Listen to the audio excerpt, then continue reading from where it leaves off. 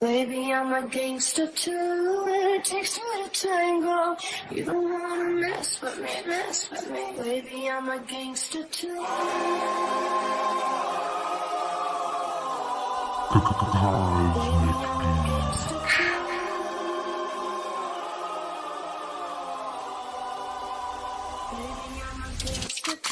Trigger warning. This podcast may include explicit content that will take you out of your comfort zone and make you question reality. Listeners' discretion is advised. Don't fuck with me, fellas! This ain't my first time at the rodeo.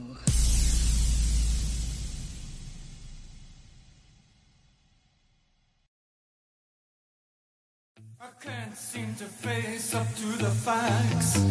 I'm tense and nervous and I can't relax. I can't sleep cause my bed's on fire. Don't touch me, I'm a real live wire. Psycho killer, qu'est-ce que c'est?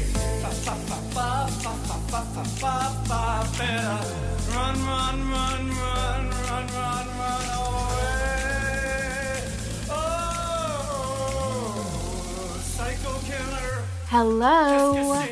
We're keeping the jamboree rolling with this next episode. Jonathan and Jacob from the Cult of Conspiracy join me for a swapcast today on All Hallows Eve murders. I will be presenting some interesting research I've found surrounding some of the most unknown and ritualistic murders that have went down on Halloween. We all know the slashers like Freddy fucking Krueger and Michael Myers, but what if the real-life boogeymen are more deadly, deranged, and depraved than the made-up monsters on screen? That's what we will be discussing in today's episode. I've included a link in the show notes where you can go to find more from the Cult of Conspiracy, but without further ado, buckle up, you're in for a bumpy ride. Let's go!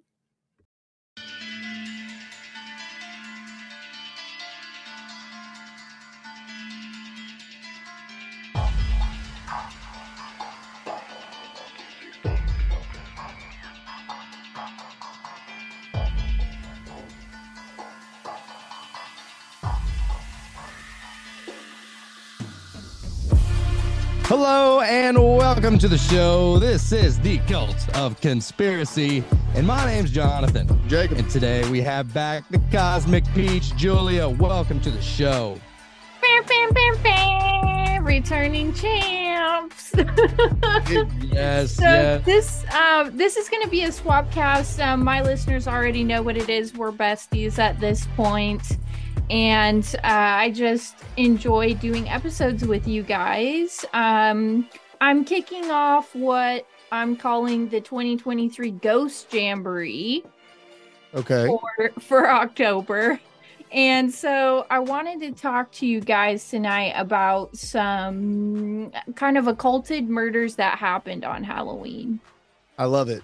When the veil is at its thinnest. I love it. I absolutely love this. And also, I saw you had a drink in your hand a minute ago. You're a Christian, correct? I am. Yeah, I do imbibe.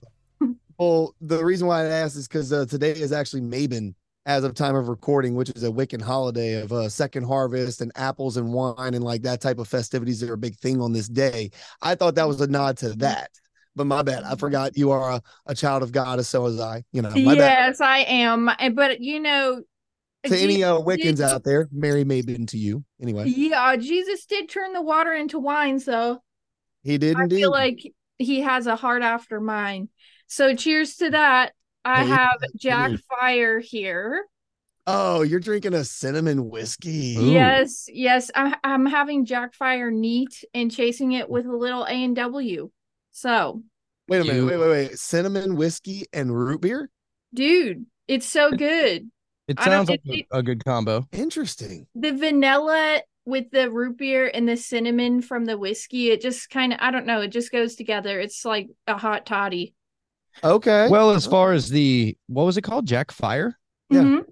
So yeah, I would say that's like a bougier version of, your basic white girl fireball then. For sure. Yeah, but Fireball like makes it's so sweet. It like almost makes me sick when I drink it. But Jack Fire is like you said, it's a little bougier, so I can drink it without, the after effects of Fireball.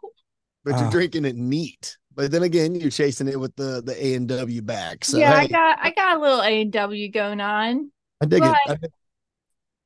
so I don't know where you guys want to start, but I love getting your reactions when I just like drop stuff on you. Mhm. And I want to get your thoughts. Why do you think Halloween would be significant if someone was going to murder another person? For obvious reasons, it's Halloween, but do you know anything about like the origins of Halloween? All right, so I have a good knowledge on this. Jonathan, you go first. What is your background on a murder or some sort of a violent act on Halloween? I mean, I always think like Friday the 13th kind of deal, but Like the movies, you mean? yeah, yeah, Okay. yeah. However, I did want to make this little caveat. I saw this quote yesterday and it made absolute sense because it's dating back to something that Anton LaVey once said. And he said he loves how Christians celebrate Satanism one day a year. And he's talking about Halloween. Right. And he says he loves how parents let their kids celebrate Satanism and pretend that there's something that they're not. And I just thought that was like, damn, bro. Like, I don't know if that's what everybody's doing, but from his perspective, he sees it as a win. Okay. Wow, I've yeah. actually never heard him say that. That's fascinating. Mm-hmm. Okay. Pretty wild. So as far as my background on All Hallows Eve and Halloween and the big feast that goes on into that and the history behind it all, it depends on what culture we're talking about. All over Europe, people had their own harvest festivals that would go on around that time of year. As far as what Americans celebrate as far as Halloween is concerned, I mean, hell, the jack-o'-lantern, that goes back to the Celtic tribes that used to take skulls of their enemies and put candles in them. Then there's a whole other Irish drinking tale that tells about a dude with a turnip that made the Stingy first. Jack. Yes, yes, which is a crazy story about a guy who outwitted the devil. And Yeah. then it's fascinating. I do love Irish folklore, like with a strong passion. Did he do it without a fiddle? No, he did it at a bar. Oh, I don't think any fiddles were involved, but I'm down with a fiddler. yeah. If they could add one to the story. Yes. But now, okay, so All Hallows Eve is in reference to the fact that November 1st is All Saints Day. So it is supposed to be an extremely holy holiday if you follow the Catholic, faith. When the veil hardens. Well, allegedly, yes, allegedly, no. Maybe that's why it was All Saints Day, is because that was supposed to be the day that it was the thinnest. But all of that goes back to pagan equinox and Wiccan like calendar style festivity. Mhm. So as far as why they even made that day specifically All Hallows Day, All Saints Day, who's to say? The Catholic Church was trying to pretty much integrate paganism into its ranks at such a phenomenal rate, and they did. They conquered Europe. Yeah, So I actually it's interesting that you bring that up because I found that it was Pope Gregory the Third who made November 1st All Saints Day, but he did end up incorporating a lot of paganism into All Saints Day. So he claims that it was to counteract the Celtic festival for Samhain, which was October 31st. So he made November 1st All Saints Day to kind of, I don't know, the juxtaposition of their holiday and our holiday. But exactly. what he ended up doing over time is that he incorporated all the traditions for the Samhain celebration into All Saints Day. So it ended up just being a big, massive clusterfuck, anyways. But Indeed. they started referring to the day before All Saints Day as All Hallows Eve. Because hallow meaning holy, like hallowed ground Right. would be the ground that it's sanctified ground that would be able to let people be buried in, build a church upon, that type of thing. So Yes. Hallows Eve. Yes. But And they have to like over time incorporate. Well, it's like, oh, we'll just do a little bonfire on our day too, or like, oh, we'll right. just do a little this on our day too, or this, and then you just get Halloween out of it. one of my favorite traditions is actually where trick or treat came from. And I'm drawing a blank on the actual culture of origin. I'm not sure if it was Slavic, if it was German, if it was Celtic. I'm not 100 on this, but somewhere upper in the upper white types of peoples in the northern Europe. You know what I'm saying? The Caucasity region. The extra audacity on that caucasity, right? And basically a bishop style dressed dude would blackface himself, knock on a door, and straight up trick or treat would be his thing. And the parents would pretty much rat on their kids to this person. And I forget the title that this guy was. And I don't even know if it was actually a priest or just like some dude that like took on the role for the year of beating everybody's kids. Cause like whatever, but either he would get fed or he'd beat the shit out of these kids that didn't do their chores and make him a treat for that day. And that was incorporated into Halloween. It's wild when you go down. That sounds like some kind of a fresh hell right there. Keep in mind, the Germans also have Krampus for Christmas. So like, this sounds really German out loud. You know what I mean? By the way, for all the Wiccans out there who are going to fry both of you for saying Sam Hain. I didn't say Sam Hain. She did. All right. I said Sam Hain, but I have a story to back it up, actually. Yeah. I know that's like the English translation or whatever, but what? I always Sam Hain. It's how they pronounce it in like the Wicca. Is Samhain. Samhain. Oh, yes. Samhain. I didn't know that's what you were saying. I thought you were referring to a dude named Sam Hain. You meant Samhain, the festival. Yes. Samhain. Okay. Okay. And I'm glad you brought that up, actually, because the story I was going to tell about it's pronounced correctly in the story that I'm about to tell, but we're talking about Halloween murders. So to get us started, I feel like it's very necessary to bring up the son of Sam and where that name comes from, who he was, and who he said that he was in touch with, which was Samhain. Sam Hain, son of Sam, Samhain. So, in several interviews, actually, he stated that he was communicating with Samhain, hence the son of Sam. But did you know that the son of Sam, David Berkowitz, has a connection to a Halloween massacre? Let's go. What? I'm here for it. Yeah, okay. Hold on now. Hold on. Why is that ringing a name? So, the bodies of Elizabeth Platzman, 19 years old, and Ronald Sisman, 39 years old, were found Saturday morning following Halloween at Ronald Sisman's duplex in Manhattan. The couple were severely beaten, shot in the back of the head, execution style. And before or after the murders, somebody had like ransacked the place. Furniture was ripped up. It almost looked like they were trying to toss the place and find something, but they were shot execution style. And they were trying to figure out who would do this because it was actually a pretty affluent neighborhood. These people had no enemies whatsoever. And the police got this tipster. They got a call from this person who never identified themselves. And it was a bizarre ass tip. They said that they knew someone who had predicted the murder of Elizabeth and Ronald weeks prior to it actually happening. And they were like, okay, who's this mysterious fortune teller? And the tipster said, it's actually David Berkowitz, the son of Sam. He predicted this whole thing taking place weeks before it happened while he was still in prison. What? Bro, yes. This I wonder, was it in a dream? Because I know that this is something that's popular, that some people will see like prophetic things happen in their dreams. I've actually had one of my ex-best friends at this point, but he had a dream of something and he was like, dude, I'm telling you, this is going to happen. And I was like, nah, dude, that ain't going to happen. It was just a weird dream. And then it happens like 3 weeks later. Okay, hold on now. Hold on. Feet firmly planted on the ground here. What's to say that these people living in this very affluent neighborhood actually had some shady business deals going on nobody knew about? This guy Berkowitz in jail heard from buzz around the prison that some shot caller in jail had like given a green light to take these people out execution style. He called it because he just happened to hear about it from the source. It was like insider trading kind of thing. I don't know. Right. I'm just asking. let me give you the answer to both of your questions. Is it deja vu? Is he a fucking fortune teller, or did he have some tips from the inside?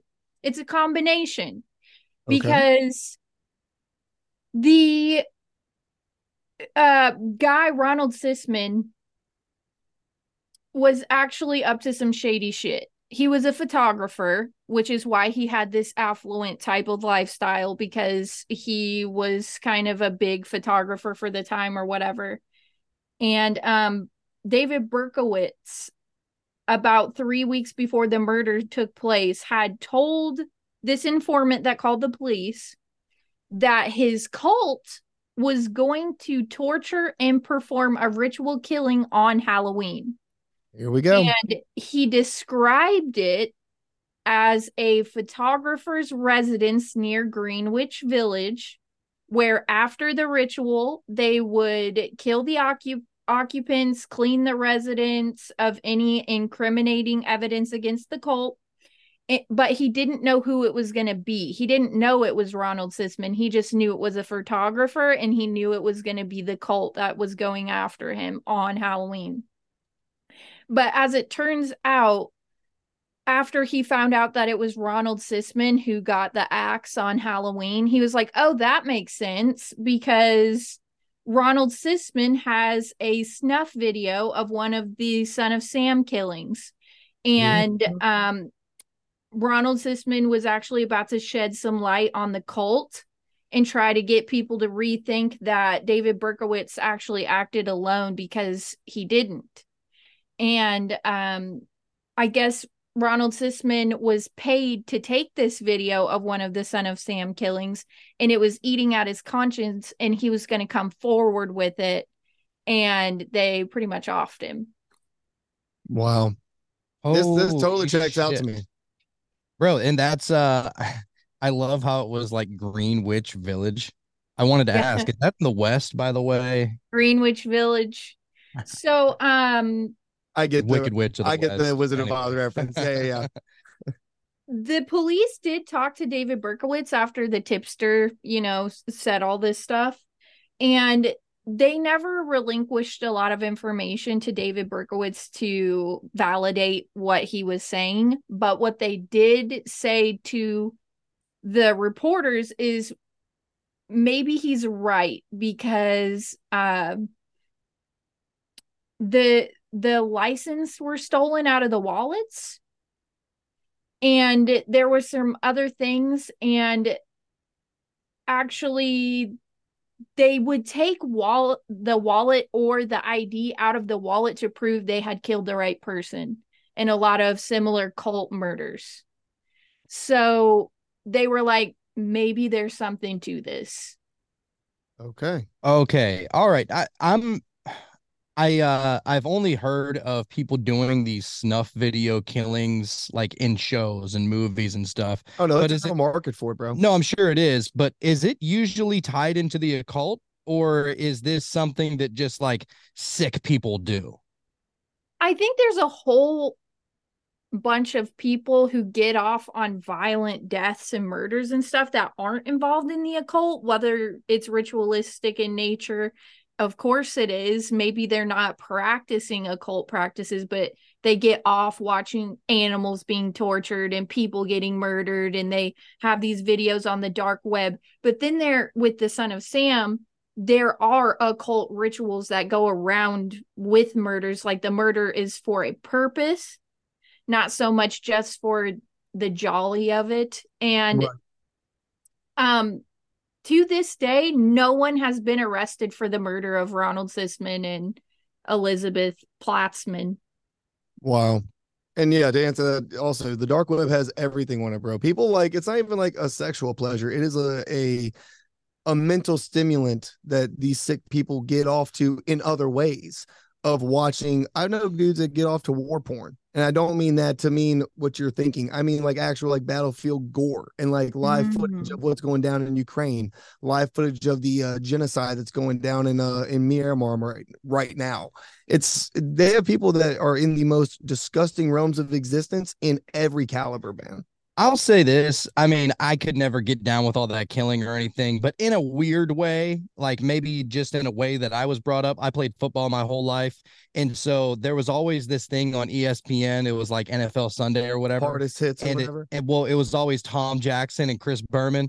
And it was always the top 10 like hits of the day, right? And and it was always like he got jacked up, and it was always like Mhm. Lewis or Troy Polamalu Right. just smashing people. I love that.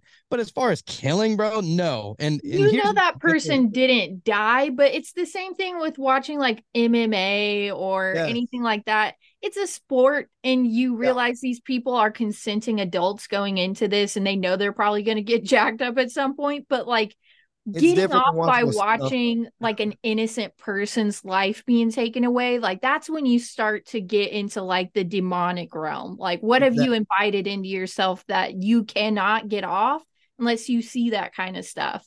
And for David Berkowitz, like Son of Sam, you have to think to these people, it's almost like watching the Kim Kardashian sex tape. It's not like regular porn where you don't know the person who got murdered or the murderer. It's, you know, this person. This is David Berkowitz. That's the victim that's been all over the news, and I'm getting to watch him do it. Right. There's Could you this whole imagine if- celebrity aspect to it. It's weird. Could you imagine if Jeffrey Dahmer would have actually recorded his killings and somehow the dark web had those? You realize how popular those would be oh my because of god. the name recognition on that. That's the disgusting part. That's the disgusting part. The murders themselves are probably satanic in nature and everything in between, sick people doing sick things. But then somebody decides to record it, and it used to be for their own personal collection, right? Mhm. Then wait a minute. The dark web's out there. Bro, this is content. Well, And then we have this. They actually say that you can kind of spot these Disgusting. psychopaths or serial killers at a very young age, because it typically does start with, you know, the enjoyment of watching the harming or the killing of animals. Yeah. And that's typically like how the psychopathic mind starts, is like you get off by watching torture of animals, whether Yeah. it be squirrels or cats or raccoons or something like that. And actually, dude, that's funny that we're even talking about this today, because there has been for the past few days a mouse running around in my house. Oh my God. My wife is deathly scared of mice for some reason, just rodents of all sorts. Like, Yeah. I think that mice are cute. Like, I was looking into buying a capybara because they're awesome. But that being said, so anyway, she's deathly afraid of these things. And so she bought some mouse traps. Well, I didn't know that she bought like the sticky ones. Which are like, dude, that's like So you got one that's like the screaming. worst. It's yeah, a that's slow like the worst death. one. And so That sucks. yeah, well, anyway, so I wake up this morning and it's on one of those sticky traps, and but it's still alive. Yeah. And I'm like, I'm looking up videos. How do I get it off this thing so I can release it back? Dude. No, what? No, I'm not that kind of psycho. So I was looking up ways. Well, I mean, it's better than letting it scream itself to death. Well, there's actually a way. You stop it. If a mouse gets on one of those sticky traps and it's still alive, you can pour olive oil onto it. Oh my God. And like onto the trap so that it loosens up the stickiness. And so I put it in a box and I just released it out into the wilderness, and I saved its little mouse life. Why? So it could come back in your house? I don't It's know if that's Stuart what he's planning Little, on. okay? We're cool with Okay. Stuart Little. Like, I'm sorry, he's sticking there, and all I can picture is him just saying Cinderella, Cinderella. Oh, me and you grew up so different. I'm not Oh doing my that to Me you. and you grew up so different. But to segue back to Halloween, I would say this: like, you could have went and adopted a cat. I know you're not going to because Jude ran out on you being a hoe. Yeah. But come to find out, you cannot adopt black cats in the month of October. For anybody who didn't know that, if you go to an adoption shelter, they will not allow it because too many people have adopted them, specifically black cats, to ritualistically sacrifice on Halloween. So per United States law, Fuckers. can't find this. What is wrong with people? See, that's a part of the reason why I wanted to bring this up, because sure, murders happen all the time, but there's this whole like ritualistic aspect to the ones that happen on Halloween, and it's probably for a reason. The 1970s is when they did that. Yeah. I mean, I made a mixed bag for you guys. Some of them are more occult in nature, and then some of them are not as occult in nature, but I want to get your thoughts on why they happened the way that they did. And so that's kind of where we're going to go with this next one. Let's go. That's why we love you, Julia, because you always make it so fun. Like, this is the fun part about having you on, is that it's like an interactive thing. Like, have you ever seen the Black Mirror interactive show where you can kind of choose the outcome by picking the choices and stuff? That's how I feel like with you. Bro, she came with a fucking game show for us once upon a time. Like, let's be real. I have a new game show. Maybe we can include it for the Patreon listeners later. All right. I made it myself. I couldn't find a game worthy for the Cosmic Peach podcast, so I literally created one. So we can play it later if we have time. Cool. If and when we get that conspiracy game board, we have to invite her over to play a game, and we're gonna live stream that motherfucker. The Illuminati. Dude, the Illuminati card game. So fun. But all right, we're taking a trip back in time now. So this first one happened Halloween 1973 in Fond du Lac, Wisconsin. Very small town. And it's actually a 9-year-old girl named Lisa Ann French. Have you ever heard of her? No. Okay. So Lisa dressed as a hobo that year, and back in the 70s, it was cool to just go around trick-or-treating without your parents. Yeah. You just get with a group of friends, you go out trick-or-treating, you come back home within like an hour or two. And up to that point, that was a normal practice. You would never catch somebody sending their kid out by themselves in 2023 to go around. That's how I was brought up, though. My parents stopped bringing us at a pretty young age. No, but see, it depends. In Louisiana, no. My parents went out with us until we were like teenagers. Yeah, my parents went with me too. But so she's going around the neighborhood, la-ti-da. She visited a few houses. They said that they saw her. They said she came over, gave her some treats. Then she knocks on the door of this 25-year-old guy named Gerald Turner. Okay, so here's the thing. Gerald Turner is not a stranger to her. He actually rented the other half of Lisa Ann French's family's duplex. So they lived together for a number of years side by side. So she already knew who this guy was. And she horribly wrong, horribly fast. Well, she was very comfortable with him because after school, she'd go say hi.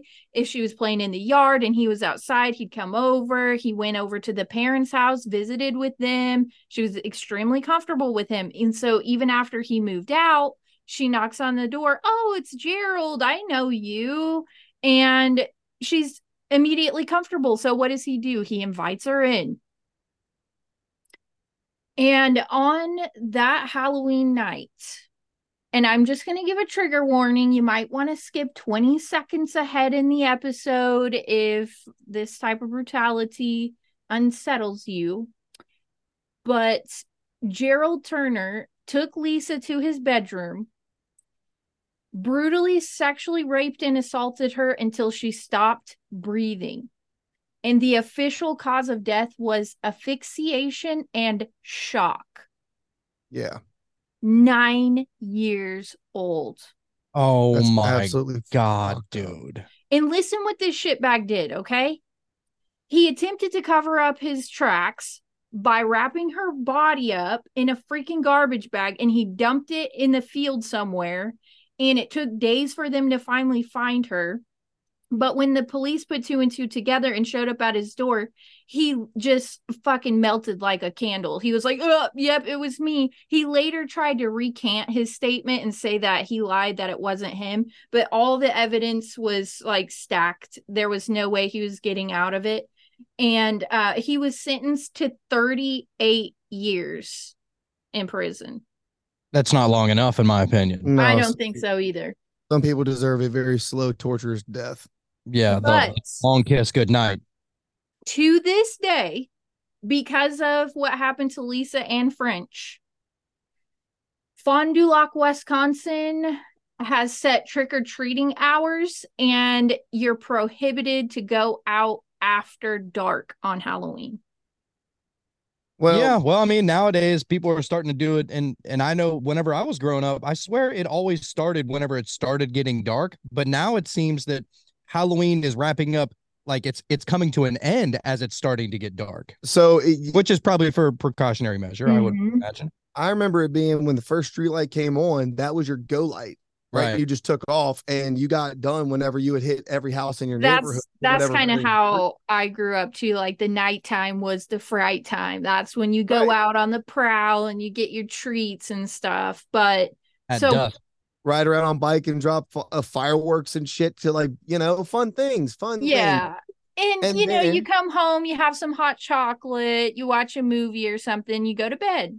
Yeah. And then of course nowadays with our kids, I think it's like 6 to 8. I think it's like Halloween has official hours of 6 p.m. to 8 p.m. and like that's it. I'm like, dude, we could keep going whether the time says so or not, but people be as long as somebody has their house light on, or if they're sitting outside, they're still actively passing out treats. That's what I say. But so pumpkin for your thoughts, you guys. Okay. Everyone says Halloween is the one night of the year where the dead can walk amongst the living. We've all heard this.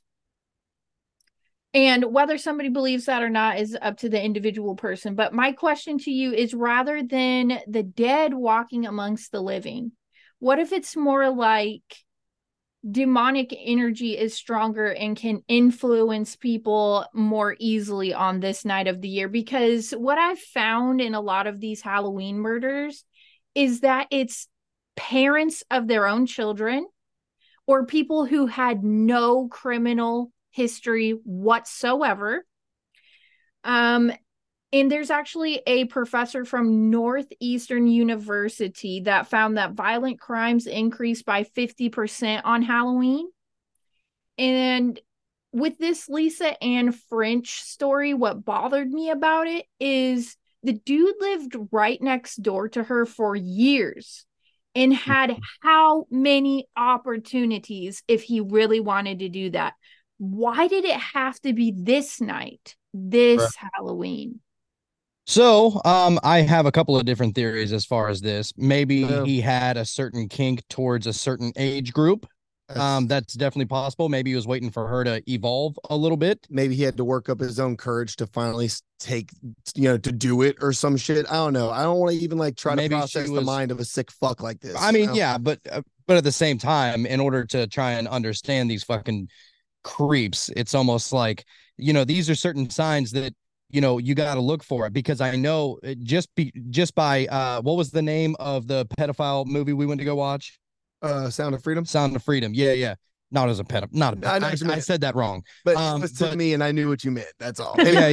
So but anyway, that those people all specifically had their kink age range. Right. Some people were into like 1-year-olds or 2-year-olds, or here's a fresh 5-year-old. Yeah. And so these people are all fucked, and maybe he had just one of those things. Now, I know that internet porn wasn't around back then. Yeah. But still, like, the child trafficking has been around since the dawn of time, probably. Oh, for sure. Right. And also I do want to make this other caveat. It's that, yes, the veil is at its thinnest. Maybe that's whenever the demonic entities, it is a lot easier for them to cross over. And, the devil tempts the idle hands. Yeah. And whenever this guy is living at his, probably by himself, right? Like, he wasn't married. He didn't have any kids. And so that's probably, he probably just saw it as, all right, this is going to be it. This is going to be the day. And of all days, I would imagine that October 31st would be the easiest that you could be tempted. Hold on. You said it was what year? 72, 73? 73. Interesting. And this guy was 25 when he did it. So he was younger than us even. I mean, this has been some shit he had stewing for a while. Well, yeah, because if you even look, I forget what year, I think it was either 71 or 72 when Playboy released their Sugar and Spice edition, where you see Brooke Shields as 9 years old, stark naked. This entire magazine. What? Oh, I'm sorry. Did y'all not know about this? Oh, no. Yeah, no. Brooke Shields, the fucking Hollywood celeb, A-list celebrity. Right. Her first nude appearance was 9 years old in Playboy magazine. Hugh Hefner signed off on this bitch in the 70s. You might be onto something with this. What? Now, hold on. pedophilia was so widely accepted, but just never spoken of back then. How many of these creepy game show hosts do you see kissing these kids on the fucking mouth on TV and nobody batted an eye? That wasn't weird. It was somehow charming for a 55-year-old man to be kissing an 8-year-old girl in the mouth. What the fuck was that? Fuck. Okay, now let's cut to, like you said, Halloween and the things that go down on this day. Now, because of my past and because of my experiences with demonic entities, I can say that they feed off of fear. That's literally food for them. Not all of them across the board. Maybe it's a certain type of demonic force or dark entity. I'm sure there's levels to that. We could talk about that all day. But It's the key ingredient to adrenochrome. I absolutely believe that they feed off of fear. We have now formed this holiday into a fear-based holiday, being scared, the fright of it, the jump scares, all of that. It's a part of it. So to say that around that time, we equally have a higher number of violent crimes, a higher number of rapes, a higher number of all of this shit. Like, yeah. So you're telling me the demons are being fed more and people are celebrating this fear? Yeah, that makes sense to me. Well, think of the world that we're living in right now, dude. I mean, in America, we have haunted houses. Imagine putting one of them fucking things up in Syria. You think anybody would go? Dude, we would get blown up so they fast. burn it down. Exactly. We would get bombed. We would get vested. We would get jihaded so fast. The first we there, somebody would push the fucking buttons and it'd be done. Done. It's ridiculous. Oh my god, that makes me think of Team America when he's like, "I'll put a jihad on." Yes. Fuck yeah. Oh man, could you imagine seeing Hocus Pocus like try to hit the stage in any way, shape, or form in one of these countries that are like under strict Sharia law? Ever. Especially the second one. I love the second one though. I didn't like how they. I love both of them. I liked the theory and the plot. I didn't like how they forced the agenda. There were so many snippets that didn't need to happen that they took away from the story. They didn't add. You know what I mean? Like the mask. Yeah, and they just looked old and like shitty to me. So well, no, not that part. The trans teen. Well, yeah. I'm just saying, like, even if it didn't include that stuff, I was like, y'all are fucking old as fuck to be like reviving this shit. I know. Can we let it go? I was happy about it, but Bette Midler's 75, for Christ's sake. Oh, I don't know. Oh my! I mean, she might be. Sarah Jessica Parker's looking that old, but I mean, she definitely looked old. Now, the role that she looked hot in was Hocus Pocus. The first one. Yeah, the first one, first one for sure. She never looked attractive to me ever again. I'm sorry, corsets do it for. It's a thing. It's a thing. I guess so. But, you know, she's a great actress, I suppose, if you're into that sort of thing. Whatever. Or Sex in the City or whatever. You know, I've never seen it. So, like I said, if you're into that type of thing. They just rebooted that, by the way. I'm sure they did. Oh, they're going to milk that bitch dry until them old ladies are They're going to be the new Golden Girls. That would be funny. With a fucking air tank, still trying to mac on these 25-year-old hoish dudes. Like, it's a whole thing. Yeah. I could see that being a That would be the new... Fast and Furious 18 is going to come out at the same time as Sex in the City 8. You know what I'm saying? It's a whole thing. Yeah. Sex in the City 8. They can't help themselves. They just have a winning franchise. They're just going to keep squeezing that rag to get every drop they can out of these old broads. I'm telling you. I think it will probably be successful too, because the longtime fans, you know, I can imagine if they brought back a TV show that I really loved with the same people, like if they revamped Even Stevens and wanted to do that, I would be all about it, you know? Yeah. Could you imagine? I'm a huge Shia LaBeouf fan. So do you watch the podcast? What's that? The podcast that Christy Carlson Romano and the older brother from Even Stevens, what's his name? Help me out. Will Fernet. I don't know what his name is in real life. Yeah, so they have a podcast together and they talk about all kinds of shit in Hollywood, not necessarily conspiratorial, but just, you know, whatever. To get them and Shia LaBeouf or anything like that, any kind of adjacent thing of like the old Disney stars doing it for real. They tried that with Girl Meets World. That was a big swing and a miss. Yeah, it wasn't good. Even with Topanga, it just wasn't. I'm still in love with that woman. Good God, she just got better with age. Them curves. Yeah. Her and the Pink Ranger, my lord. Those were you and every other guy who grew up in the 90s. But let me lay the next one down on you guys. Oh, back to Halloween murders. So I mentioned, what if the demonic energy is easier to manifest on Halloween because a lot of people have no violent history whatsoever. A lot of the people murdered their own children, and that's the next one. Mm. So a lot of people actually have heard about this one, Timothy O'Brien. And he was 8 years old. He was murdered on Halloween night in 1974 by his own father. And what his father did actually was he stuffed cyanide into pixie sticks and let him eat them. What? And then tried to blame an old man that lived down the street. Wow.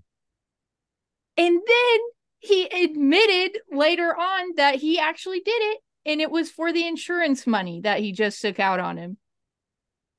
Wow. I was going to suggest maybe he got tired of paying child support, but no, I mean, have you ever read what a cyanide poisoning death looks like? Yes, I have. As a matter of fact, I'm going to spare the listeners, but damn. Yeah. It melts you on the inside, right? Essentially. So hold on now. What year was this you said? 1974, the year after Lisa Ann French was off. Oh, shit. When do you ever remember hearing about Check Your Candy, because they used to poison their kids in the 70s with this candy?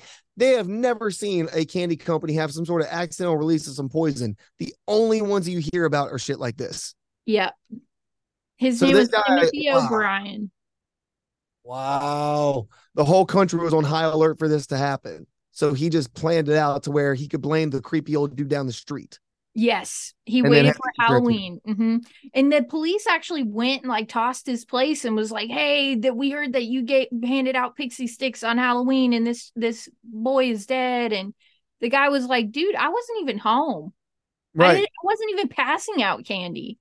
And then the dad was like, "Oh, fuck. Well, yeah, it was me." Like, what? Oh. That is so strange because, I mean, first of all, if he wouldn't have ratted himself out, why would anybody assume that it was his dad? I mean, it is Halloween, giving out candy. So as soon as, that guy had an alibi and he said that he wasn't home, why would he instantly just fold like that? That's kind of a weak move. I know. Well, I think maybe so. Again, with this whole Halloween angle, this guy had no violent history whatsoever, hadn't heard a fly until this night, and then poisoned his own son with cyanide poisoning. I mean, it's just, and then, you get to November, Halloween's over, they're investigating the crime, and he folds, like a house of cards. Why? Is it because Halloween has this energy around it? Would he have done it otherwise? Yeah, that sounds about right too, because I'm saying, dude, there's definitely something going on with Halloween. And I think that, we just recently did an episode on alcohol, or, the alcohol, right? And it's like supposed to be the alcohol demon or whatever that supposedly whenever, because alcohol and wine and beer and all that, are not wine so much, but it's said to have spirits. And so it's said to be like, it's almost like everybody who drinks like heavy like that, it's almost like you're inviting a spirit into your body. And I compared it to like playing with a Ouija board if you're drinking too much, because you're turning into a whole extra person. And I think that, maybe you might be able to compare that to Halloween in a way. If you open yourself up to any of this negative shit, then you're essentially inviting what may be coming on the other side a little bit easier, specifically on October 31st. Well, and what's weird is they say that they used to dress up in costumes to frighten the dead away, or whatever that wives' tale is. And it's like, they're dead. What do they have to be fucking scared of? Like, it never made sense to me. Yeah. People, okay, so I have a family member I'm not going to name, but this person believes like they don't want to be cremated because that just means that like God's got to have all that extra work to put them back together when he gets to heaven. And I'm like, wait. You understand like your body doesn't go there, right? He's like, well, yeah, it does. Cause like, yeah, this and this, like people have so many different beliefs as far as what death is and what happens next and what it surrounds with. So yeah, like costumes to scare the dead away. Cause like, I guess the dead ain't at their final destination or something. They're also scared of 6-year-olds in gremlin costume. Damn right. Right. Well, there's the idea of purgatory, right? Right, okay. There's the idea that some don't want to cross over yet because they're judging themselves too hard, and that's why you get the whole idea of, well, usually the ones, anytime there's a ghost story, like 99% of the time, it's always like a negative thing. Right. Right. It's because the people haven't accepted, or they don't want to leave, because sometimes it's addiction involved. So like if you're a meth addict or a heroin addict or an alcoholic or or maybe like a sex addict, that it's said that whenever you die and you're getting ready to transfer over to the next realm or heaven or whatever you believe, that a lot of times that addiction will keep you attached here, and that's where the spirits come from. That's a story anyway. Or something even like having a violent death. I think you might not even realize you're dead.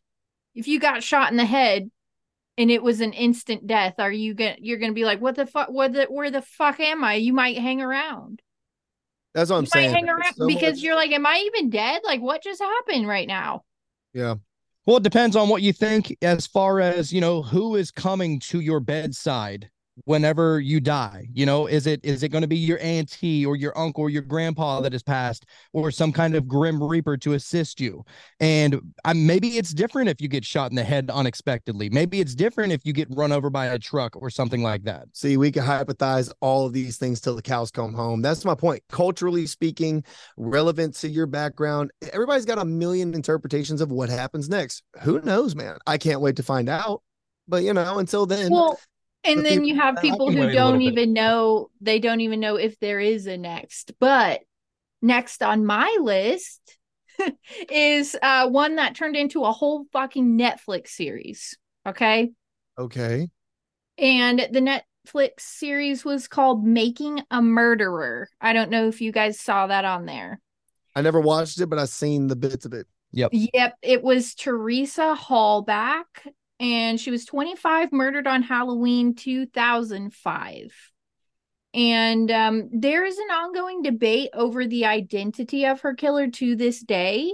But a guy named Stephen Avery was arrested, and he's currently serving a life sentence because they found her charred remains in a burn pile on his property.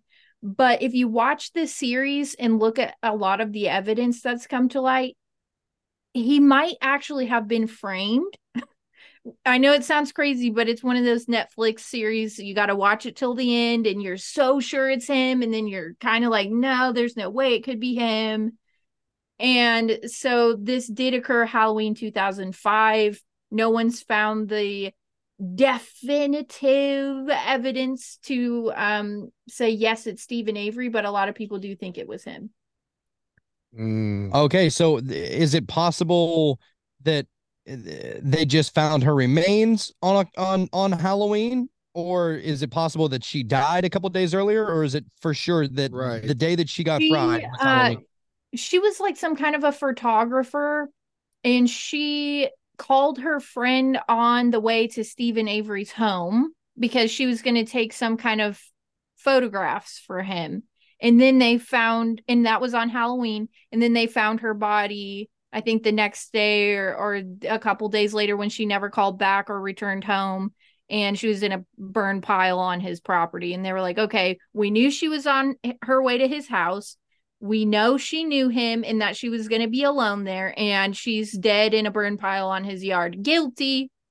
See, that's another job that I never thought about before, but on-site photographers, that could be potentially very dangerous for them, especially a young woman. Oh, like, fuck yeah.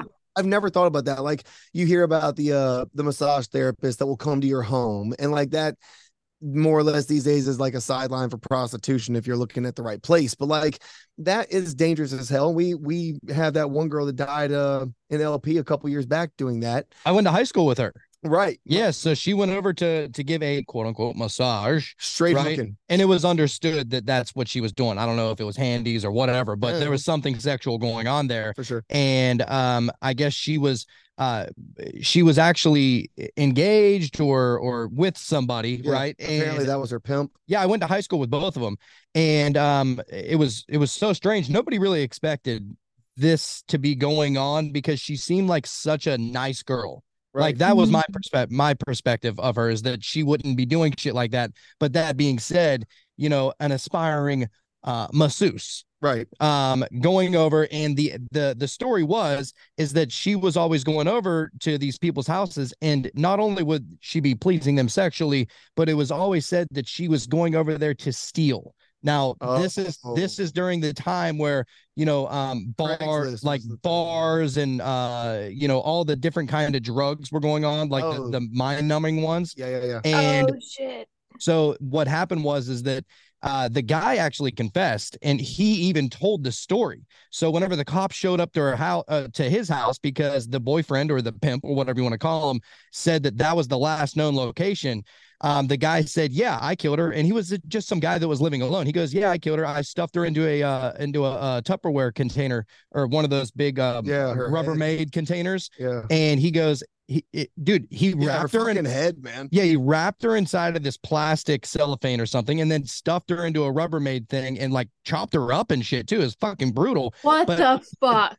Yeah, but it said that he goes, "Yeah, I killed her because she was fucking stealing from me." He was like, she was preparing all of, you know, the oils and the towels and stuff like that, and he went to the bathroom, I guess, to you know, just to go to the bathroom, and he comes back and he notices that she's like stealing his laptop and hard drives and shit like that, and he's like, "All right, well, that's it," and he completely confessed. Well, I mean, you know, yeah, instant death for you. I would have just called the cops, but silly me. Well, you know, at that point, death is so much easier. He paid her to come over here for sex. He's not thinking like she's got some sort of whole backstory and a family that loves her and stuff. She's a prostitute at this point. So at that time, you pretty much see them as an object, I suppose. And he's like, "Oh, well, I guess fuck this. Your pimp's gonna have to find a new employee," and said, "Fuck it." Didn't realize boyfriend, and that she like, yeah, anyway, neither here nor there. My point is, though, that type of work, I understand, has an inherent danger to it. I never thought about photographers. You think about that. A woman gets called to do a photo shoot for some family or some client, whatever, goes alone. The place is verified, whatever. Dude, that's sketchy as fuck. They could literally bash you over the head, stick you in the trunk, and drive off to wherever with you. That's it. That's gone. Well, especially too, if you think about it, like it's not always meeting at the house. Sometimes it's like out in the field, sunflower, very remote locations. Like, hey, there's this horse farm like 20 miles away from here that's just gorgeous for photos. You meet them there. They literally bash you over the head, stick you in the trunk, and they find your fucking body 2 weeks later in a burn pile. I feel like this is a whole backstory to most of the Law and Order series. I could be wrong. Yeah, I mean, or Criminal Minds. Yeah. Well, next thing you know, you're fucking pig feet, bro. Yeah. Like they said in the movie Stitch, do not trust a man that has pigs on his farm. They said Stitch? Like Lilo and Stitch? No. Stitcher. Excuse me. Okay. The British movie where Brad Pitt's the pikey fucking Irish boxer. Right. Yeah.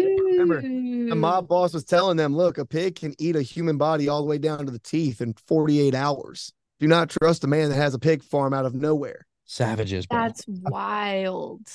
That's why I'm not big on pork chops, bro. Look, I'm just gonna be real with you. About it. In Louisiana, in most of our bayous, as a matter of fact, you bury a body 18 inches below the surface and bury it, it's gone in 3 days, dude. Oh yeah, the bacteria just eats it alive. Yeah, or you could just feed them to the gators. Well, that's kind of a messy process, you know what I mean? They might be picking and choosing. They find a hand here, a foot there. You got some scraps left behind. Yeah, they just like rotten meat better than fresh meat. That's fuck. Oh God. All right, next person. Now. Yeah, beef smelts is a thing. Like you take a rotten beef liver and squeeze them juices out in the water, it'll call them from all over. That's the thing. These guys on TV feeding them this fucking fresh chicken quarter. Like, yeah, that's good for the ones at the zoo, but the ones in the bayou, they want the sludge. They want the trash. Wow. Let it sit out in the sun for a couple of days. How many of these gators have we found on trot lines, dude? That fucking, I don't know if you know what a trot line is, do you? Yes. Okay, so a trot line, you'll get a fucking turtle, a snap on there and get hooked. A gator will come and snap onto that turtle and die. And that's been dead for like weeks before that gator even smelled it to come and fuck with it. It's fuck that. Oh yeah. I eat gator bites.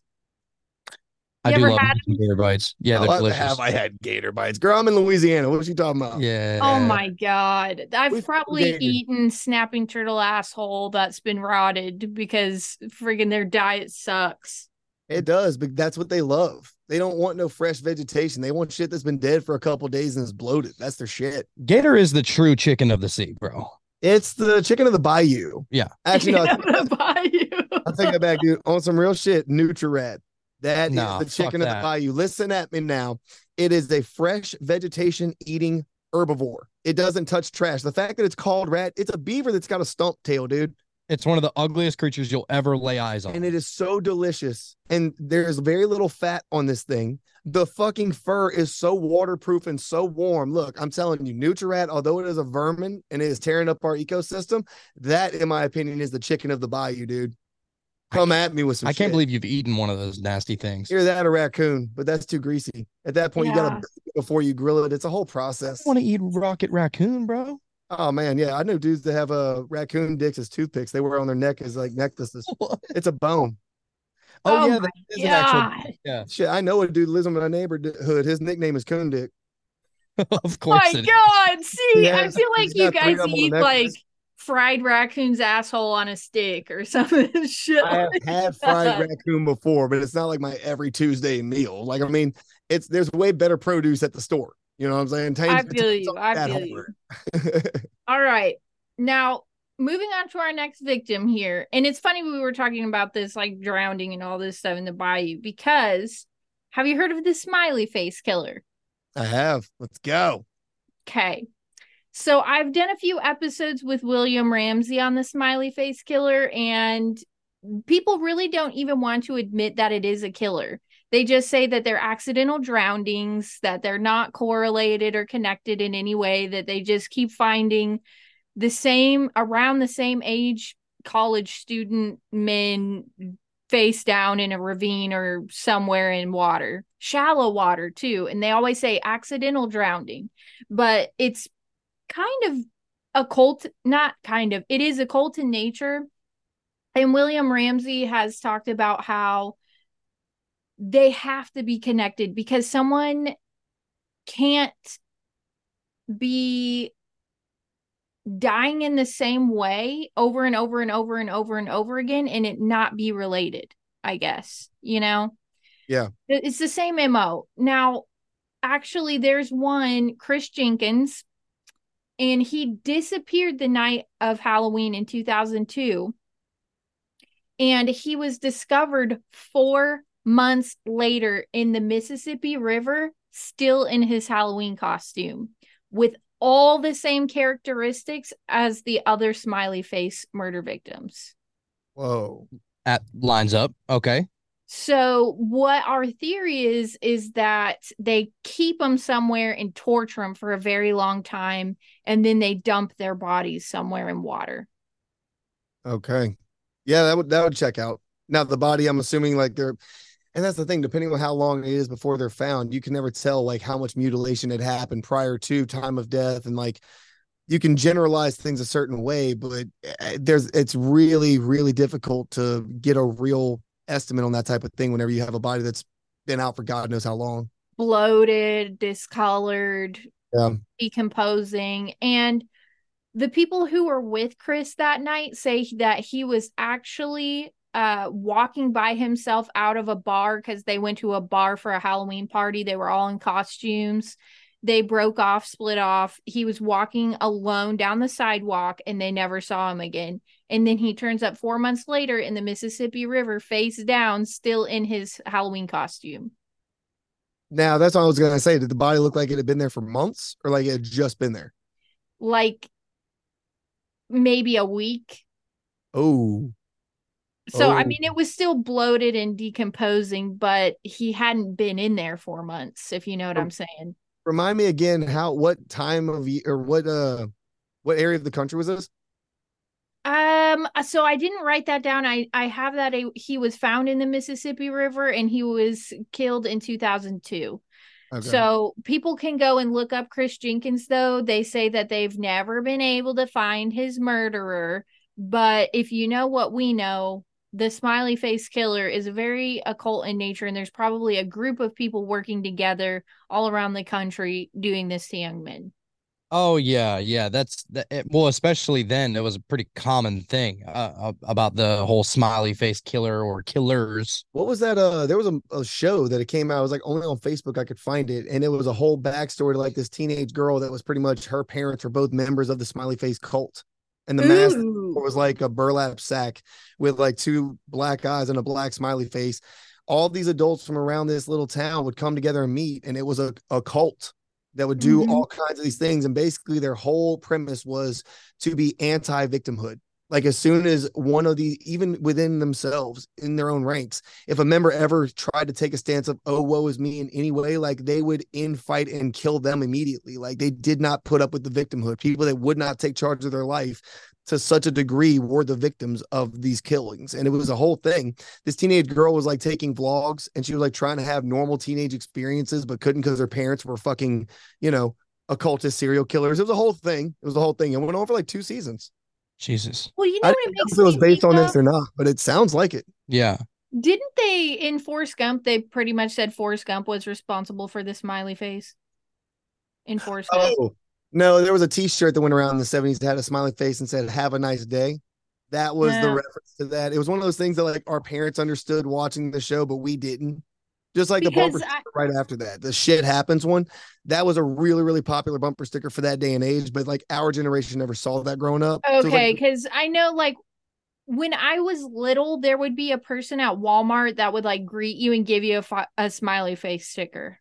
yeah. Yeah, I remember that. There was also a wrestler back in the day called Mankind, Yeah. and he was the one that wore like the mask, but it was like straps and shit, and he was Yeah, the he leather straps because his face was all mangled or whatever. right. Well, no, I mean, well, that was the idea, but Yeah. that's not how it was. Right.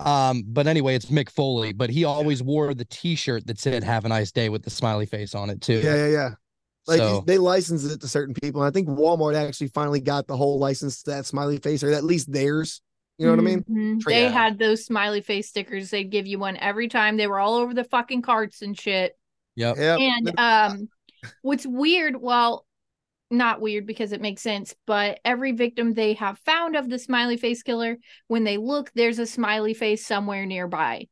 So that's the premise behind it, is the symbolism behind the smiley face. Every victim, if you look hard enough, you'll find one carved in a tree, you'll find one spray painted on the wall.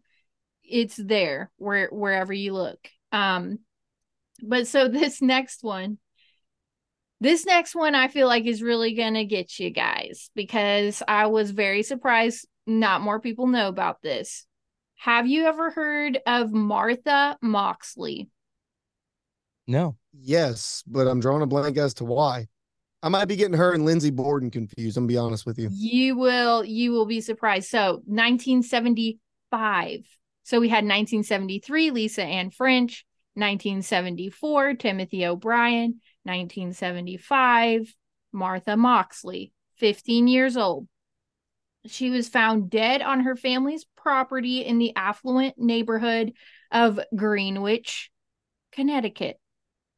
Another Greenwich. Another Greenwich. Her family came to suspect that she'd been murdered by their teenage neighbor, Michael Skakel. So, what's so interesting about Michael Skakel?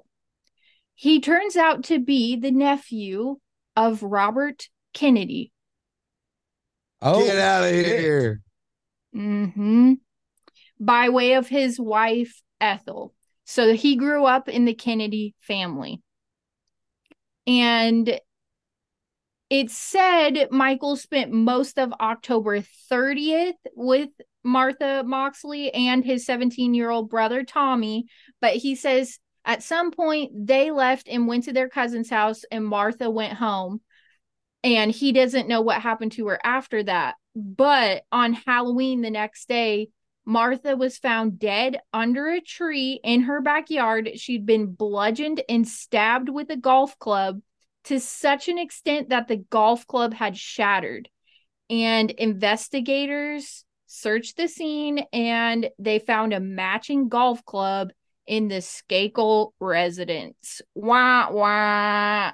So Wow. they Rich just got a covered little that. too You know, extra they on there. covered that shit up. You Had know, to. it had to be him. If there's any connection to the Kennedys, we have to cover this up with government money immediately. We cannot let the image of the Kennedy name be tarnished. Well, it's mafia ties as well. Right? Exactly. And so, well, especially since, depending on what story you believe about Marilyn Monroe, one of the stories is that, whenever she quote unquote overdosed in her room, right? I think that was Jackie. I think that was Jackie's revenge. It could have been. I don't think so, because the story goes that not only was Marilyn Monroe sleeping with JFK, but also RFK too. For sure. And supposedly JFK or RFK said a little bedside secrets, and Marilyn Monroe was going to be exposing that shit. And she goes, "Look, I'm going to come out and say it." She announced it. I hate when they do that. I'm gonna tell the government secrets, and then you're surprised whenever you show up dead the next day, before you ever even get the chance to say anything. But the crazy part is that she ends up being found dead, and what most people actually track it back to is that RFK is the one that actually ended up killing her, whether it be by the pills or the alcohol or whatever. So I'm not even surprised that this is another RFK related thing. Right. And now RFK Jr. is trying to run for president. Get the fuck out of here. This would be his cousin. Right. That is insane. His first cousin, if that is correct, is a absolute murderer, was like found, but then was pushed under the rug, and he killed her with a golf club. It was pushed under the rug so fucking fast, and they never found anyone else who they could even remotely tie it to. And let's not forget that the Kennedy family lobotomized the youngest sister of the Kennedys. They sure the fuck did. I did do like I did a 3-hour episode on what really happened to Marilyn Monroe for the listeners. I'm actually going to revive it and add some more information because I got autopsy reports. It's fucking crazy. Okay, we need you for that. We need you for that. And I want to bounce one off of you. And this is just a Jacob theory. This is not founded in any type of facts. Will you be mad if I say you're wrong? No, not at all. This is okay. Just hit me. Theory, but I also know the wrath of a scorned white woman. Okay, this is something I know very well. I am throwing out a hypothetical. Okay, keep in mind Jackie O and who was RFK or Robert Kennedy's wife, whoever, I forget her name. Ethel. Okay, these women were equally as connected as their husbands. They were equally welcomed and beloved by the country. They had pull, whether they wanted to actually let that be known or not. So is it a crazy concept to think that both of these women, to protect their husband's image, to protect their marriage's images, and to protect all the business dealings that would have blown the lid off of everything for them as well, that these white women didn't decide to handle up on behalf of their dead husbands on some baby girl keeping it 10 toes down and holding down for their men, and they're covering the tracks and all that shit? I'm just throwing out a hypothetical. As a theory, it's not that far-fetched. Yeah, and it's not. If I'm able to do the full breakdown with you guys, it's very extensive, and I feel like you will walk away knowing 100% with absolute certainty what happened to her. Yes. That's my thing. That's what I do. There are no questions left unanswered. You will know everything that happened that night. But could it have been set in motion by these ladies, though? Maybe. So the weird thing is Marilyn Monroe died just a few days after she sang happy birthday to the president in that iconic dress that Kim Kardashian later wore. And so they were both still alive when she died, and Robert Kennedy actually paid a visit to her house the morning of her death. That's right. A lot of people do suspect that he had something to do with it. All right. I can't wait to have you come on the cult and just do that whole Marilyn Monroe show. That I love getting talking about Marilyn Monroe because it kind of still is it's a huge conspiracy, bro. There's so many details. It's like the game Clue. There's so many levels to it. The more you dig in, the more mystery there is surrounding it. It's a very fun one to talk about for sure. I love that. You guys will enjoy it. So we'll have to set it up because I really have a lot of stuff on her. And I actually was going to be so disappointed if our audio issues messed up this next one because it's the last one, the last Halloween murder. And I feel like it's the craziest tie back of all time. But so we're going to be talking about Shirley Ledford. I don't Yeah. know if you've ever heard of her. And she's the Halloween murder victim of the Toolbox Killers. Oh, the ones that stab them people up with them screwdrivers? Listen to this shit. Okay. I had actually never heard of the Toolbox Killers until I did this research, which, for how gruesome and depraved their killings were, I'm surprised I hadn't heard of them before. So I guess, how old are you? I'm 28. Okay, so were you privy to the internet around the time of Two Girls, One Cup? Yeah. Yeah. Okay, God. so that I have to ask that. Sorry to trigger anybody out there, but that's a good like indication as to what generation of internet wildness you were exposed to. You know what I'm saying? Mhm. Right. So I remember once upon a time, these Russian teens, it was like discovered that they were called the Toolbox Killers. And we weren't watching the videos of them of what they it was more or less like the story from Russia or from some country. I never actually knew if it was Russia or Germany or what. But basically, these kids were just like abusing these people with screwdrivers and hammers and all this shit. And not just them, they started with like dogs, went into these old people, and then they finally were caught. We saw clips of these videos because that was what was allowed on YouTube at the time, but it wasn't like raw footage. It was like a news article, but it was Russian. So it showed like the shit. Dude, they must have named themselves after the Toolbox Killer's namesake because they were rampant in the 70s. Whoa. Okay. Wow. Yeah, you guys are gonna fucking freak out. Okay, so by October 31st, 1979, Lawrence Bittaker and Roy Norris, the so-called Toolbox Killers, had already killed 4 women. Whoa. And their last victim they took on Halloween. And these fucking devils abducted a 16-year-old girl named Shirley Lynette Ledford, picked her up while she was hitchhiking on the side of the road, took her to a secluded location, and they tortured her to death. But the way that they did it, I have never heard anything like this in my entire life. And again, trigger warning, okay? Just for anybody who it's too gruesome, they don't want to hear it, just skip about 20 seconds ahead in the episode, okay? Right. She was raped, sodomized. They smashed her elbows with sledgehammers into pieces, and they twisted her tits off with pliers. Oh, They used to be a medieval torture type. They have a device made specifically for that. They Actually. twisted her tits Oh, off damn. with pliers. And miraculously, she lived. She lived through all of that. Whoa. that's a medieval purple nurple. Yes. Well, the device was for the entire boob, not just like the nipple. Like it was a whole, they have like, it's like claws. Oh, what? Yeah. That sounds even It's worse. like the internal like, web of the 2 claws are razor. a medieval titty twister. Yeah. But that was not her official cause of death. Her official cause of death is she lived through all of that other stuff, Oh my and God. they strangled her to death with a coat hanger Fuck. after they did all of that. That poor girl. And I'm sure, like me, everyone wants to know what happened to these fucksticks. Yeah. So get this shit. Damningly, they fucking recorded the entire mutilation on video and then showed it to their friends and bragged about it. And it made one of them so fucking sick to watch it that they ran immediately and told police These what fucking they was had seen. disgusting What was the people. age range with these individuals? They were in their 20s. Oh my Disgusting humans. God. I'm telling you, slow torturous death is what they deserve. So the tape of Ledford's prolonged torture was played for the jurors at the trial in 1981. And the prosecutor told the jurors before he started the tape, for those of you who do not know what hell looks like, you will find out.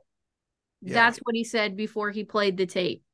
I believe And it. during the playing of the tape, the jurors threw up, They cried. They had to leave. I mean, it was awful.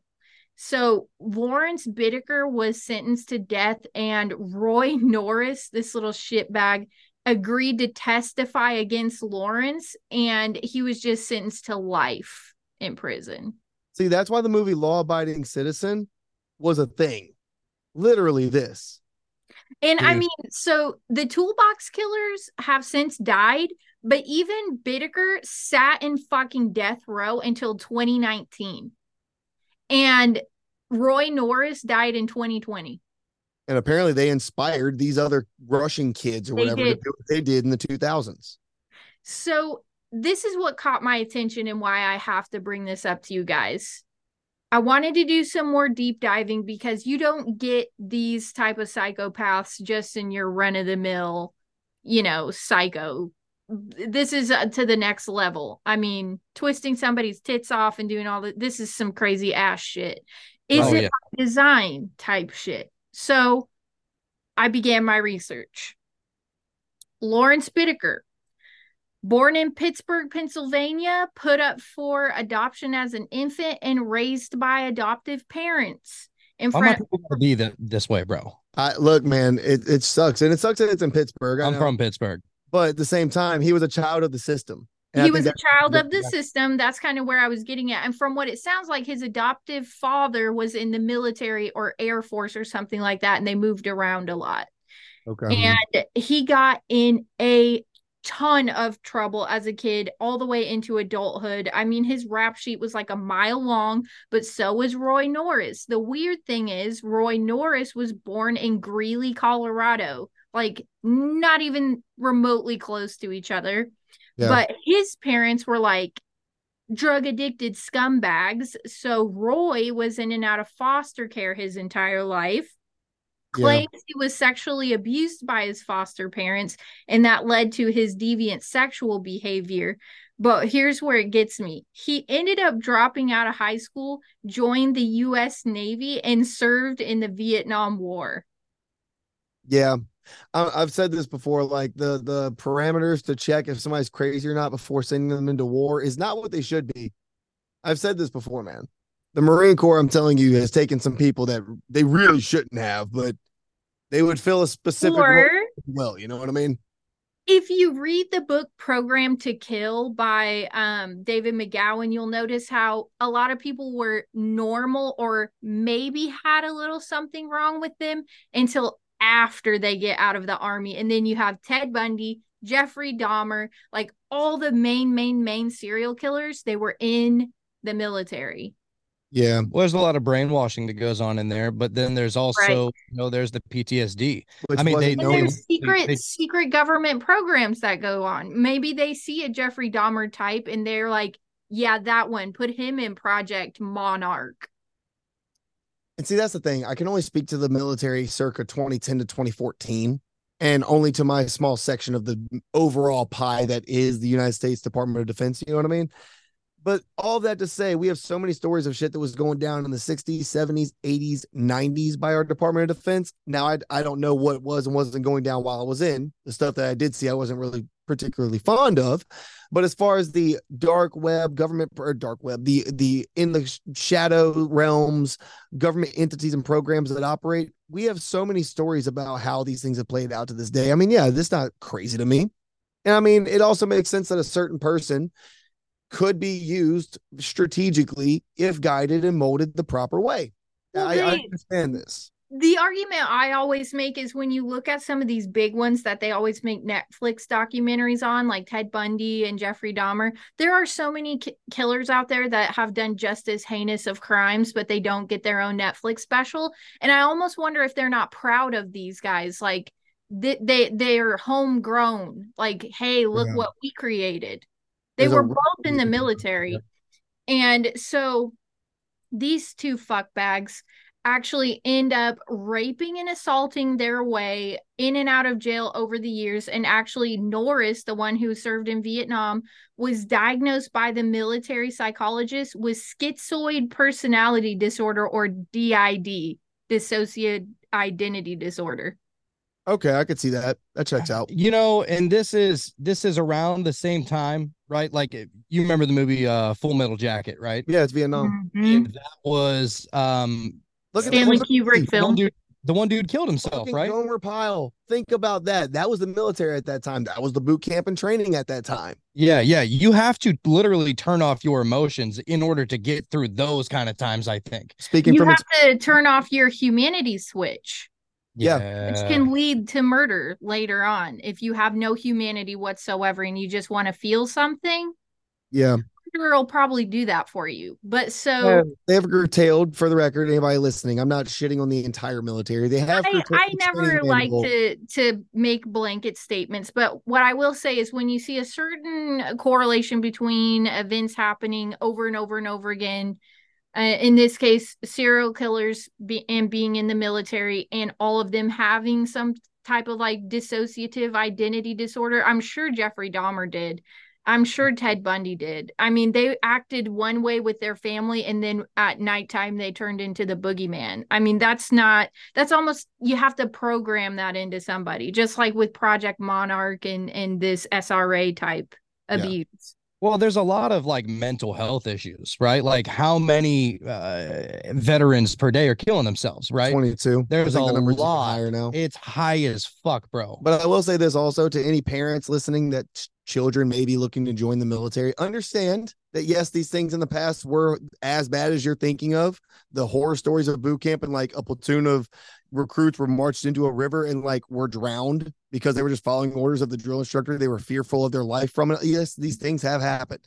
However, these days, things have gotten a lot better. They have more humanity about it. They are allowed more free time. They are allowed there's it's different. It's still brainwashing and it's still training them to be a better person and a more productive person, but it has been geared more towards the individual of today's world. I agree and disagree with that to certain respects and to certain points. Well, I agree with you, but I think in my conspiracy mind, I think it's just become more compartmentalized. Okay. I feel like there's the military for people that are going to do military stuff, and then they have all these compartmentalized projects where you have to be a certain type of individual to even get access to these special projects and programs. So for sure, anything in the intel division, anything with counterintelligence, even within the Department of Defense, like understand that's that secret squirrel shit that we don't know about. But like random, exactly. Yeah, you're a random admin clerk is like not a part of the system. You know what I'm saying? Thank you. Yeah, that's exactly what I'm going for. Is like they have these compartmentalized things that you have to be selected for in order to know about that kind of stuff. But the weird thing, so how do we get this guy from Colorado and this guy from pretty much nowhere because he grew up all over the US meeting? They're both psychopaths, and how do they form this union? And the circumstances in which they met make no sense whatsoever. It's all very, very, very vague, and the information that you can find glazes over them meeting at all. You almost can't find a story on how they met. But what I did find is they're actually the originators of the white rape van, the GMC Vandura. Oh, wow. Mm-hmm. Oh, I didn't know this is where it started. The free candy van was started by these fucks in Colorado, or where did they start? I'm going to get to that in just a second, but they did start it. They are the originators of the white rape van, and they nicknamed their rape van Murder Mac, M-A-C. So do you all know about Mickey Mouse and like the Mac the Knife shit and all that? Yeah, a little bit, but go over it. Yeah, for everybody that's listening. So the morbid origins of Mac the Knife include murder, rape, killing children, so on and so forth. And this was an actual person who ran rampant, and they actually had a song written about him. And there's two versions of the song. There's more of like a theater type song, and then there's a song that Frank Sinatra and some more popular singers, Mac the Knife song. But it's based on a real dude who raped and killed children and murdered people. And his nickname was Mackie Messer. And you can kind of guess from that where Mickey Mouse came from, because it was actually going to be Mackie Mouse after Mackie Messer, but then they changed it to Mickey Mouse. Whoa. He was also known to wear white gloves. Yeah. Which a lot of the Disney characters are. And you're saying that this killer also was known wearing those white gloves? Yes. Wow. Oh, Holy wow. And they shit. named their rape van Murder Mac. Of course. And now, of course, nowadays, well, not nowadays, but always has been. Think of the ice cream truck. It's always the rape van, bro. Well, Every single time. anything that attracts children like that is something that is immediately going to appear sus. Right. Yeah. But then, like the ice cream man, like it depends because there's been how many of these would have been poisoning kids? Or just taking them on board. Yeah. The reason that they use this GMC Vandura and they are the originators of it is because they mostly picked their victims up while they were hitchhiking. So they would just slide the door over, grab them, pull them in, close the door back. Oh, wow. And so getting back to like the origins of like how they met. Again, is it by fate or design that these two end up finding their way to each other in no other than the great state of California Ah, in the Laurel Canyon area? here we go. Oh Here we no. There's so much that ties back to Laurel Canyon, dude. It's like Rome when it comes to this time period in American history. All roads lead back to Laurel Canyon. It's like how many times do we have to see, Bill Gates and George Soros involved in sketchy shit? It's like it's Laurel Canyon. Oh, And what do we know about Laurel Canyon in the military? So that is why I ask you, does that play a part to do with how they ended up becoming murderers? I mean, they ran rampant in Los Angeles in the Laurel Canyon area, and then they dumped their victims an hour away in the San Gabriel Mountains. Yeah. I mean, it's just, to me, it sounds even ritualistic. That's a very ritualistic area. Those mountains are seen from, you could look back at all the tribes that were native to that area hundreds of years ago. Those mountains are very, very symbolic. I mean, and these are Halloween rituals, so to say, right? If they're happening on Halloween and then doing a ritualistic thing, these two people not coming from any part of the same country and then meeting up in fucking California at Laurel Canyon and doing some of the most ritualistic shit ever. Of course it is. Yes. And their very last victim before they were locked up forever and then died was on Halloween. It was Shirley Ledford. Wow. Okay, so this was the one that got them finally caught. Yes. I mean, you're talking about the originators of the rape van coming out of the Laurel Canyon. We're talking about Murder Mac and Mac the Knife and shit coming out of the Laurel Canyon. I mean, I'm so sick of harping on this one subject and like trying to get people to understand that it's all connected. And something as simple as me Googling Halloween murders has led me back to the canyon. It'd be like that. It's really fucked, but it'd be like that. Well, and then too, I mean, you've come on our show before and you've talked about Disney and the dissociation that happens within, the abduction of kids. They say, well, don't act like this. You're not you right now. You're Cinderella right now, right? And so you tie it back into Mickey Mouse is where it all started anyway. Yep. Right. Bro. Yes. Didn't know that about his backstory being from a murderer. That's a new one for me. Oh, Max man. the Knife, yeah. And the craziest thing too about their tie-in with, of course, as you all know, NASA, but it's just the military angle. People like to talk about how Warner von Braun and Walt Disney and Stanley Kubrick were a trio of sorts and they were all besties and whatever, and they love to talk about The Shining, but they forget about Full Metal Jacket. Yeah. That's dissociation. What is he trying to really tell us in that movie? And then when they're walking back, they're singing the Mickey Mouse song. Boom! I was gonna say it. YMOUSE, Mickey Mouse, Mickey Mouse. They're all saying that as they're walking through a Told ya. Oh, there are no coincidences, dude. There really aren't. Just saying. No, but I mean, that's what I have. Movie.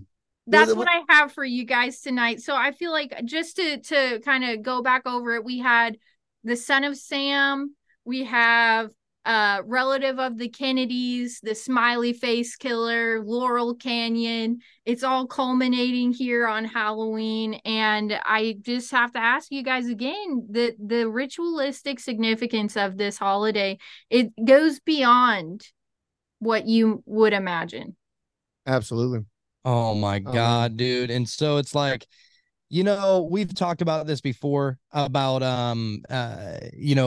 all those Christian parents that didn't want their kids watching Harry Potter, and turns out like there was a reason. Come to find out they were correct. And J.K. now Rowling's shit was directly from the Demonica and from Wicca, and like was 2/3 of this book's references to magic were direct quotes from demonic magic. Come to find out, it's like, damn it.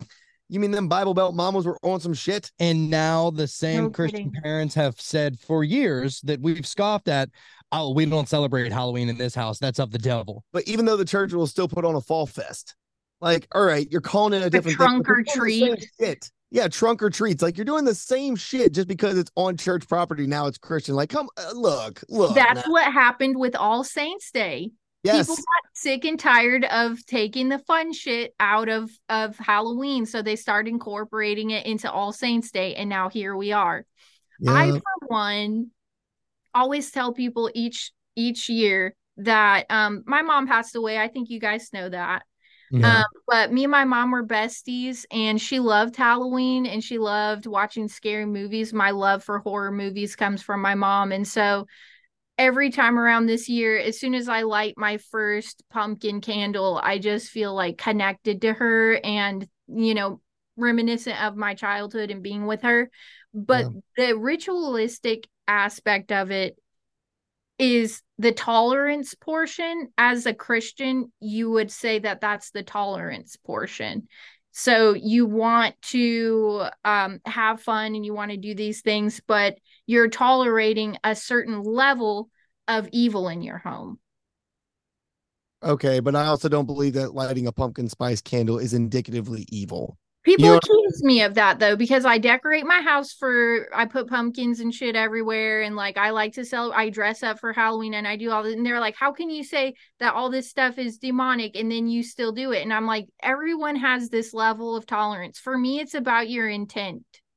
Or people could mind their goddamn business and let God be the judge on my spirit. I don't know. Right. Yeah. This is my lowly perspective. People be all up in other people's Kool-Aid, don't even know what flavor it is, talking about this red. Bitch, it's green anyway. You don't even fucking know, Right. No, I do feel like that, though. I feel like they're low-key calling me a hypocrite. And I get called that a lot. I feel this. I feel this. Yeah, they're like, oh, you're such a hypocrite. You still like do Halloween stuff, even though you talk about how demonic it is. And I'm like, my intent when I do Halloween stuff and dress up is like, I really just want to like have fun with my friends and family. I'm not worshiping the devil. I'm not doing ritual sacrifices. Like that's not me. That being said, it is said that whenever you are celebrating Halloween, it is to be within the holiday spirit, dare I say. I'm just saying. The spirit of Halloween. But look, at the same time, I will say this. Yes, by nature, humans are tribal creatures. Yeah. Right? Whenever there's some kind of I'm not going to say ritual. I don't think Halloween's a ritual. Yeah, it's a cultural thing. Yeah. And it's exciting. It's something that everybody does. We all collectively celebrate Halloween for the most part, right? At least here in America. Yeah. And it's more of a fun thing. Now, if you're one of those people that likes to take it the extra step and start, you want to have some Halloween parties and you want to whip out the Ouija board for good old time's sake, and you want to pull out the spirits out of the liquor cabinet, and and you want to pull out your I don't know, maybe I don't believe this personally, but if you want to pull out your tarot deck, right, and invoke some spirits, right? You don't believe that personally? I think done the right way. I think done the no.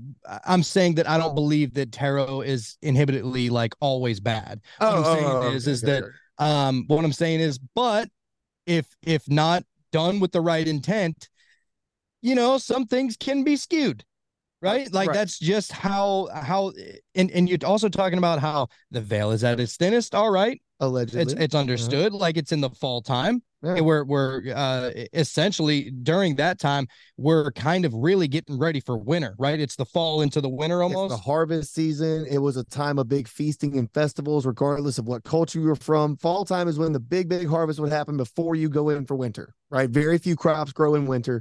So this was the time that when you would have this big harvest, you'd have a big feast to celebrate a good harvest, to give homage to the god, to gods, whatever your flavor is, to thank them for a bountiful harvest before everything dies off in winter. Absolutely. So it's a very transitional period of time. From my perspective, I thrive in the fall because no matter what time of year it is, I'm already watching horror movies. I'm already, I don't really love summer activities because I get overheated and then I get homicidal and I just like fuck all that shit. Same. I hate the summer. Fall, it's starting to get cold outside. You got your little sweater on, you watch horror movies, you go drink hot chocolate and cider and shit. I thrive in the fall because those are things I already like to do.